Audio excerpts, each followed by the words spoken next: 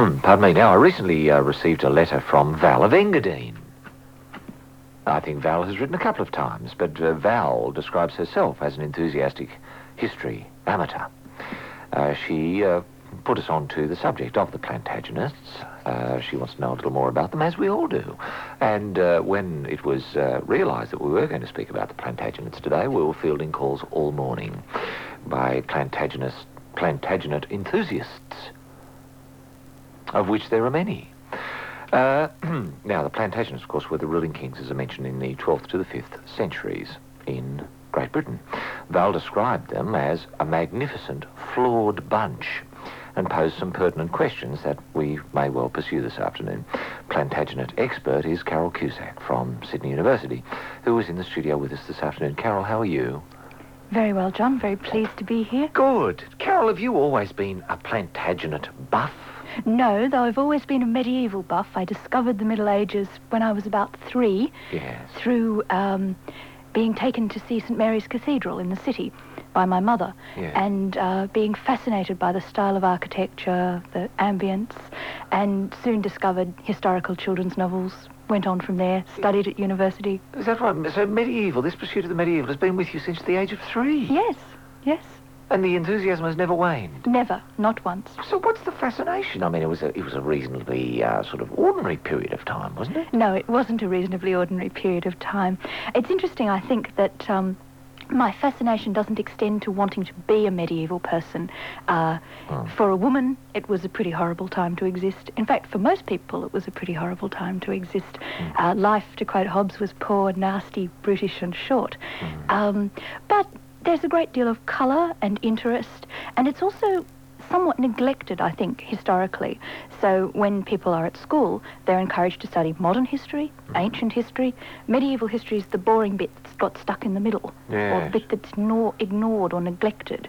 Because it seemingly is dull. No. You know, apart from the moat, what have we got from the medieval period? Hanging, drawing, quartering, the Black Death, witch hunts, heresy hunting, magnificent crusading, exploration, cathedral building. Yes, journeys in madness, Carol. Yeah. and this is reasonably attractive to you. Indeed. So who were the Plantagenets? What does it mean? Does it refer to the flower, the emblem? Yes, it refers to an emblem, the Plantagenista, the sprig of broom, which was actually the emblem of Geoffrey, the Count of Anjou, who is effectively the father of the first Plantagenet king of England.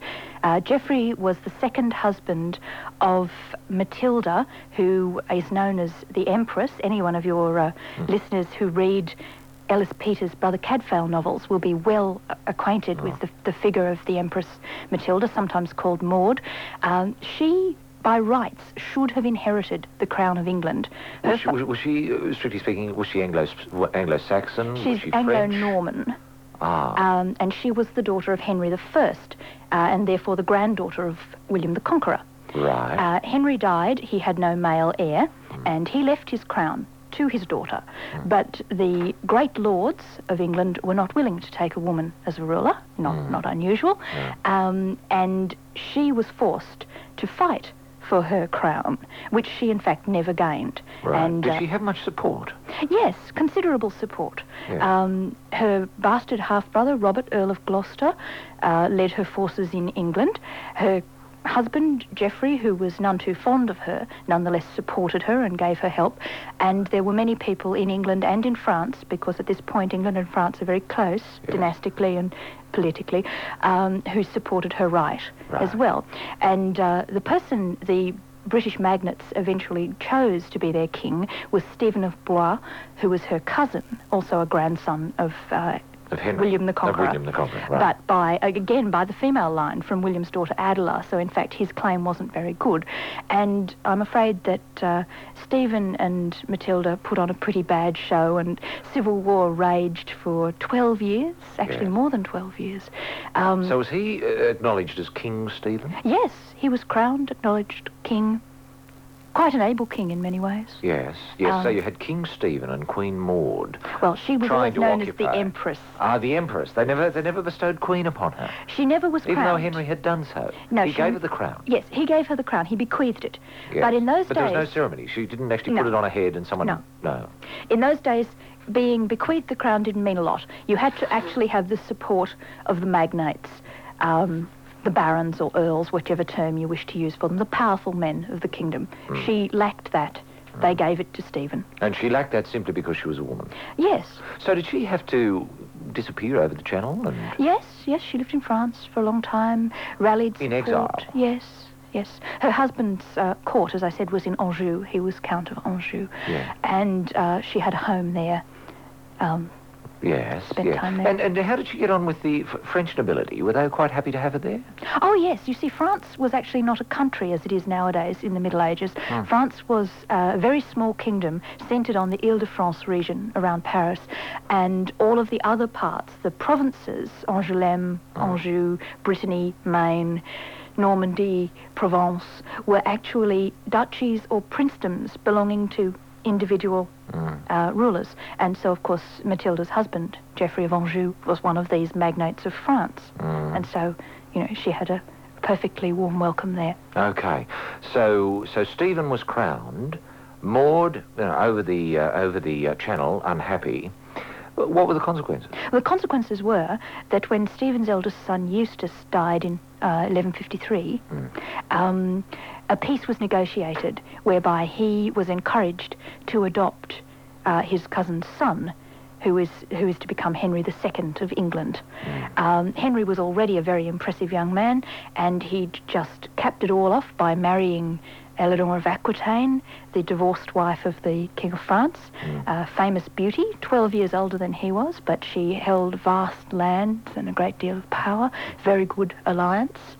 And was the marriage for reasons of alliance? Was it a political marriage? Indeed. When Eleanor's annulment came through from the Vatican, she sent word to Henry, whom she'd met only once and who was only 18 to her 30, offering herself and all her lands at his disposal. Why did she do that? Because as a woman alone, owning vast lands, which her former husband Louis VII had generously given back to her when the marriage was annulled, she was in peril of what was known as marriage by rape. And in fact, when she left Paris, her former husband's home, to go home to Poitiers, her capital in Aquitaine, she was waylaid by two men, one of whom was only 15 years old, who were attempting to carry her off, ravish her, and then bundle her to the nearest church, whereby they'd say to a priest, "I've just ravished this woman, so I have to marry her." And she would have no choice in the matter? No. The priest would have to say, "Oh, yes, you've dishonoured the lady. You can marry her and you can have all her lands as well." Is that right? Yes. Tremendous period for women. Frightful. Tremendous. So was it difficult to organise an annulment? No, in fact, it was incredibly easy. The aristocracy did it all the time. There are all sorts of grounds. Consanguinity, which means you were too closely related within prohibited degrees of kinship to the person you'd married. To which you say, well, why were you married? Why didn't you discover this before? Usually they got permission to marry in the first place, then decided they were sick of each other sometime later. They get a papal dispensation, yes, so that you could marry your first cousin. Or... And then say, oh, look, it's incest. It's not working out. And so you get it annulled. Yes. Did you have to... Did it cost a little bit of money? Oh, I think quite a bit. Grease palms? I think quite a bit, and it took skilled diplomacy to deal with the papal agents. But Eleanor and Louis, of course, divorced, annulled their marriage, essentially because they'd been married 14 years and she'd not provided a male heir. We think this is probably Louis's fault, since when she married Henry II of England, she had 8 children to him, 5 of whom were sons, so... Yes. I don't think there was any incapacity on her part. No, you'd have to cite Louis as the... She used to say she'd married a monk, not a man, and that he was more on his knees at his prayers than in her bed. Is that right? Well, interesting grounds for annulment for the church. He prayed too much. Yes. Okay, now, we come then to the children of Eleanor and Henry. Vastly interesting bunch. What were they like? Are they the loony ones? Henry the Young King, who died actually before he became king. Of course, the extraordinarily lauded and much discussed Richard the Lionheart, whom I'm not so keen on, I must confess. What have you got against Richard? He was tremendous, wasn't he? He was a very He was a crusader. mercurial, brilliant, exciting character. But I think if we're going to refer to Val's comments about a flawed bunch, he's one of the most flawed of all. And in the 10 years he ruled England, of course, he was barely on English soil for 6 months. He never learned English, despised the language, could only speak French. Used England as a bank to finance Middle Eastern jaunting, essentially. Yeah, but it was crusade. It was in the cause of Christianity, wasn't it? Oh, yes, name of God, of course. A lot of fun. More fun than hanging around drafty castles in England. You think that's why he did it? Well, I think he was a man why? who enjoyed adventure and enjoyed male life. Of course, we all know that there are many, many allegations he was homosexual. In fact, they're not allegations, they're facts. He's one of the few people we know definitely was, because on 3 occasions, chroniclers recorded that he did public penance for sodomy with his lover, Philip of France, who was a fellow crusader. You mean public penance? What he had to do? Yes, in sackcloth in the streets. The church could enforce these kinds of penalties. How did the church know? I think that they caught them at it. It wasn't too difficult. And of course... What do you mean it wasn't too difficult?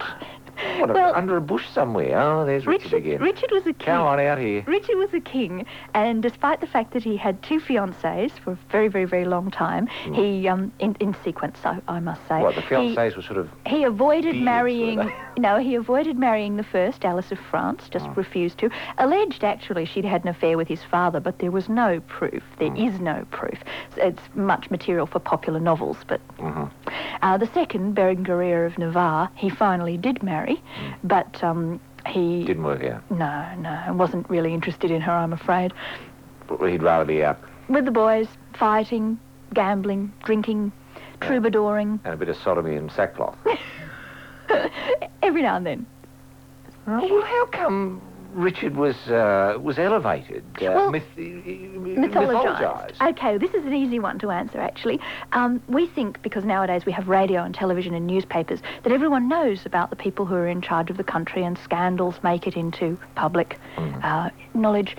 In the medieval world, news was scarce and hard to come by, and images were easily created, and Richard was a figure of romance for the English people because he was an absentee king. It's always very easy to be popular when you're not there, particularly when you're doing God's work. Yeah, against the infidel in the Holy Land, and your brother John, who's unpopular and who's taxing the English not for his own benefit but so he can fund Richard's excursions, becomes the unpopular king, the person who's the oppressor at home.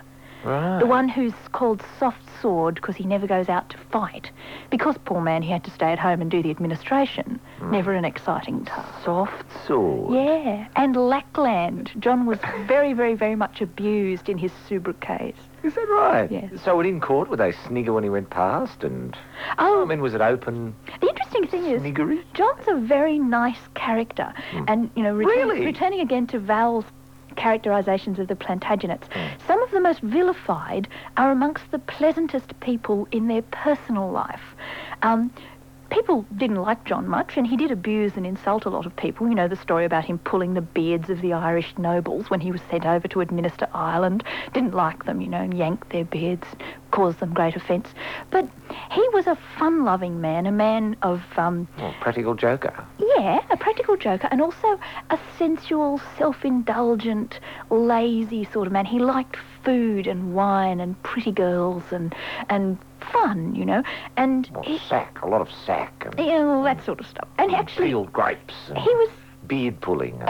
Even when he divorced his first wife, poor old Hadwiser of Gloucester, because he got sick of her, and really she wasn't a suitable wife for someone who was going to be a king. She was a wealthy noble's daughter, but, a bit rural, a bit regional. He could marry someone from the continent. She wasn't too angry with him, and he continued to send her presents until she died. Even after they were divorced, they were on amiable terms. So he's a terms. reasonable sort of bloke. He was a nice chap. And his second wife, Isabella of Angoulême, loved him very much. Why didn't the stories of Richard wearing the sackcloth around town spread? Well, because there were better stories to spread.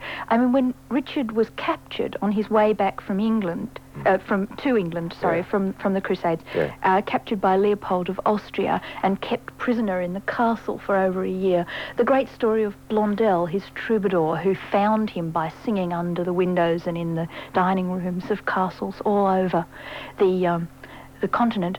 You know, that's a great story. And also you've got to remember that this minstrelsy and troubadouring is one of the ways in which people get news.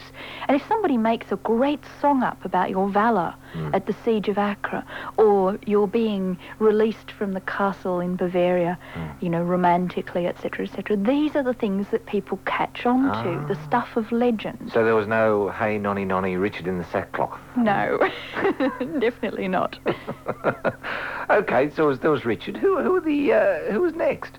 Okay, after John. Yeah, evil John, who's now good John. Nice old top John. No, fun-loving, beard-pulling, drinking. John, who's a bit of a bastard, but a guy you wouldn't mind having a drink with. Ah, right. That kind of fellow. Right, yeah. His son is Henry III. I don't know whether we should go through all of them, because there are actually stacks of them, so we might skip that and talk about some of the more interesting ones. Yeah. I think Val goes on to mention some further. Yes, she does. She is it true, she says, that Edward III was the first British monarch to have the actual time of his birth noted? And if true, why aren't children being taught this in schools? Is this true? It is true. In fact, he was born at 20 minutes to 6 a.m. on Monday, the 13th November, 1312. And that is the first recording of an exact, precise, absolute birth date, yes. And it's actually quite an interesting... So science was coming too. Oh, I don't know about that. I think it probably was Edward III's mother, in fact, who's responsible. Edward is one of the three Edwards. This book I have here, actually, is called The Three Edwards. Very interesting period in Plantagenet monarchy. Edward I was stunning, brilliant, long-lived, warrior, able administrator, one of the greats. You know, when we think about English kings, only Alfred the Great, who's Anglo-Saxon, ever was given that appellation. And often when people think about possible English kings to give the appellation the Great to, Edward I is a possibility. Long, happy marriage, great life, you know, the whole lot. Edward II, his son, very sad case. And this is where we get to the question of the popular Plantagenets in most people's imagination and the ones, for example, that I like. My favourite Plantagenets are two complete black sheep. Richard II, Richard of Bordeaux, is certainly my favourite, and probably Edward II follows. But we'll look at the reasons why Edward II isn't a popular Plantagenet. We know quite a lot about Edward, actually. Christopher Marlowe wrote a play about him, which has just been made into a film, about 2 years ago, by Derek Jarman, the now dead English filmmaker. Fabulous film, incidentally, really worth seeing. Edward II grew up in the household of a king, incredibly capable, brilliant, martial, military, and he wasn't interested, as far as we're concerned, at all in any of those things. He didn't want to be a king. He wasn't interested in government. He wasn't even interested in knightly pleasures like, say, King John was. He liked digging and rowing and fishing. He was a very ordinary kind of man. He's a sort of Prince Charles type, A little bit, yes. But there was a complication there. He is another one of our almost definitely homosexual Plantagenet kings. And in his case, he was very, very unsubtle about his relationship with the man who was his favourite, Piers Gaveston, who was a Gascon lord, not very highly born, very, very despising of England and the English ways, very provoking to the magnates, to the great lords who are... And Edward I, Edward II's dad, had actually suspected this vicious influence and had Gaveston exiled from court. But of course, when Edward II became king, he recalled his favourite and he spent all his time with him. And they had a lot of fun, and I think there is no doubt they loved each other greatly. But to the recording of the birth, time and date of Edward III, Edward II, gay or not, was married. He was married to a woman called Isabella, who was known as the She-Wolf of France. Whether she deserved the title, I'm not sure. She had a pretty horrible life, actually. He declared shortly after he'd married her that he preferred the couch of Piers Gaveston to the couch of his wife. He treated her very badly in general, and I would say that the recording of her son's birth date and time doesn't have anything much to do necessarily with the advances of science or the exactnesses of history. It probably is the lady herself giving birth alone, without her husband, knowing that she's not particularly beloved, that it's... He was out on the other couch. Well, no, in fact, Gaveston had been murdered a couple of months before by the magnates who couldn't stand him any longer. But that definitely didn't bring the king and queen any closer. So I suspect that's the reason. that the recording of that birth time and date is Queen Isabella consoling herself a little. Carol, could we talk again sometime? I'd love to. That's great, because, we've only really scratched the surface of Val's missive, and there's so much more to talk about. Yes. Of the Plantagenets. Fantastic. Carol Cusack joining us this afternoon, lecturer at Sydney University in matters medieval, and we will certainly return to the Plantagenet story in the not-too-distant future. Virginia Small, what's the news?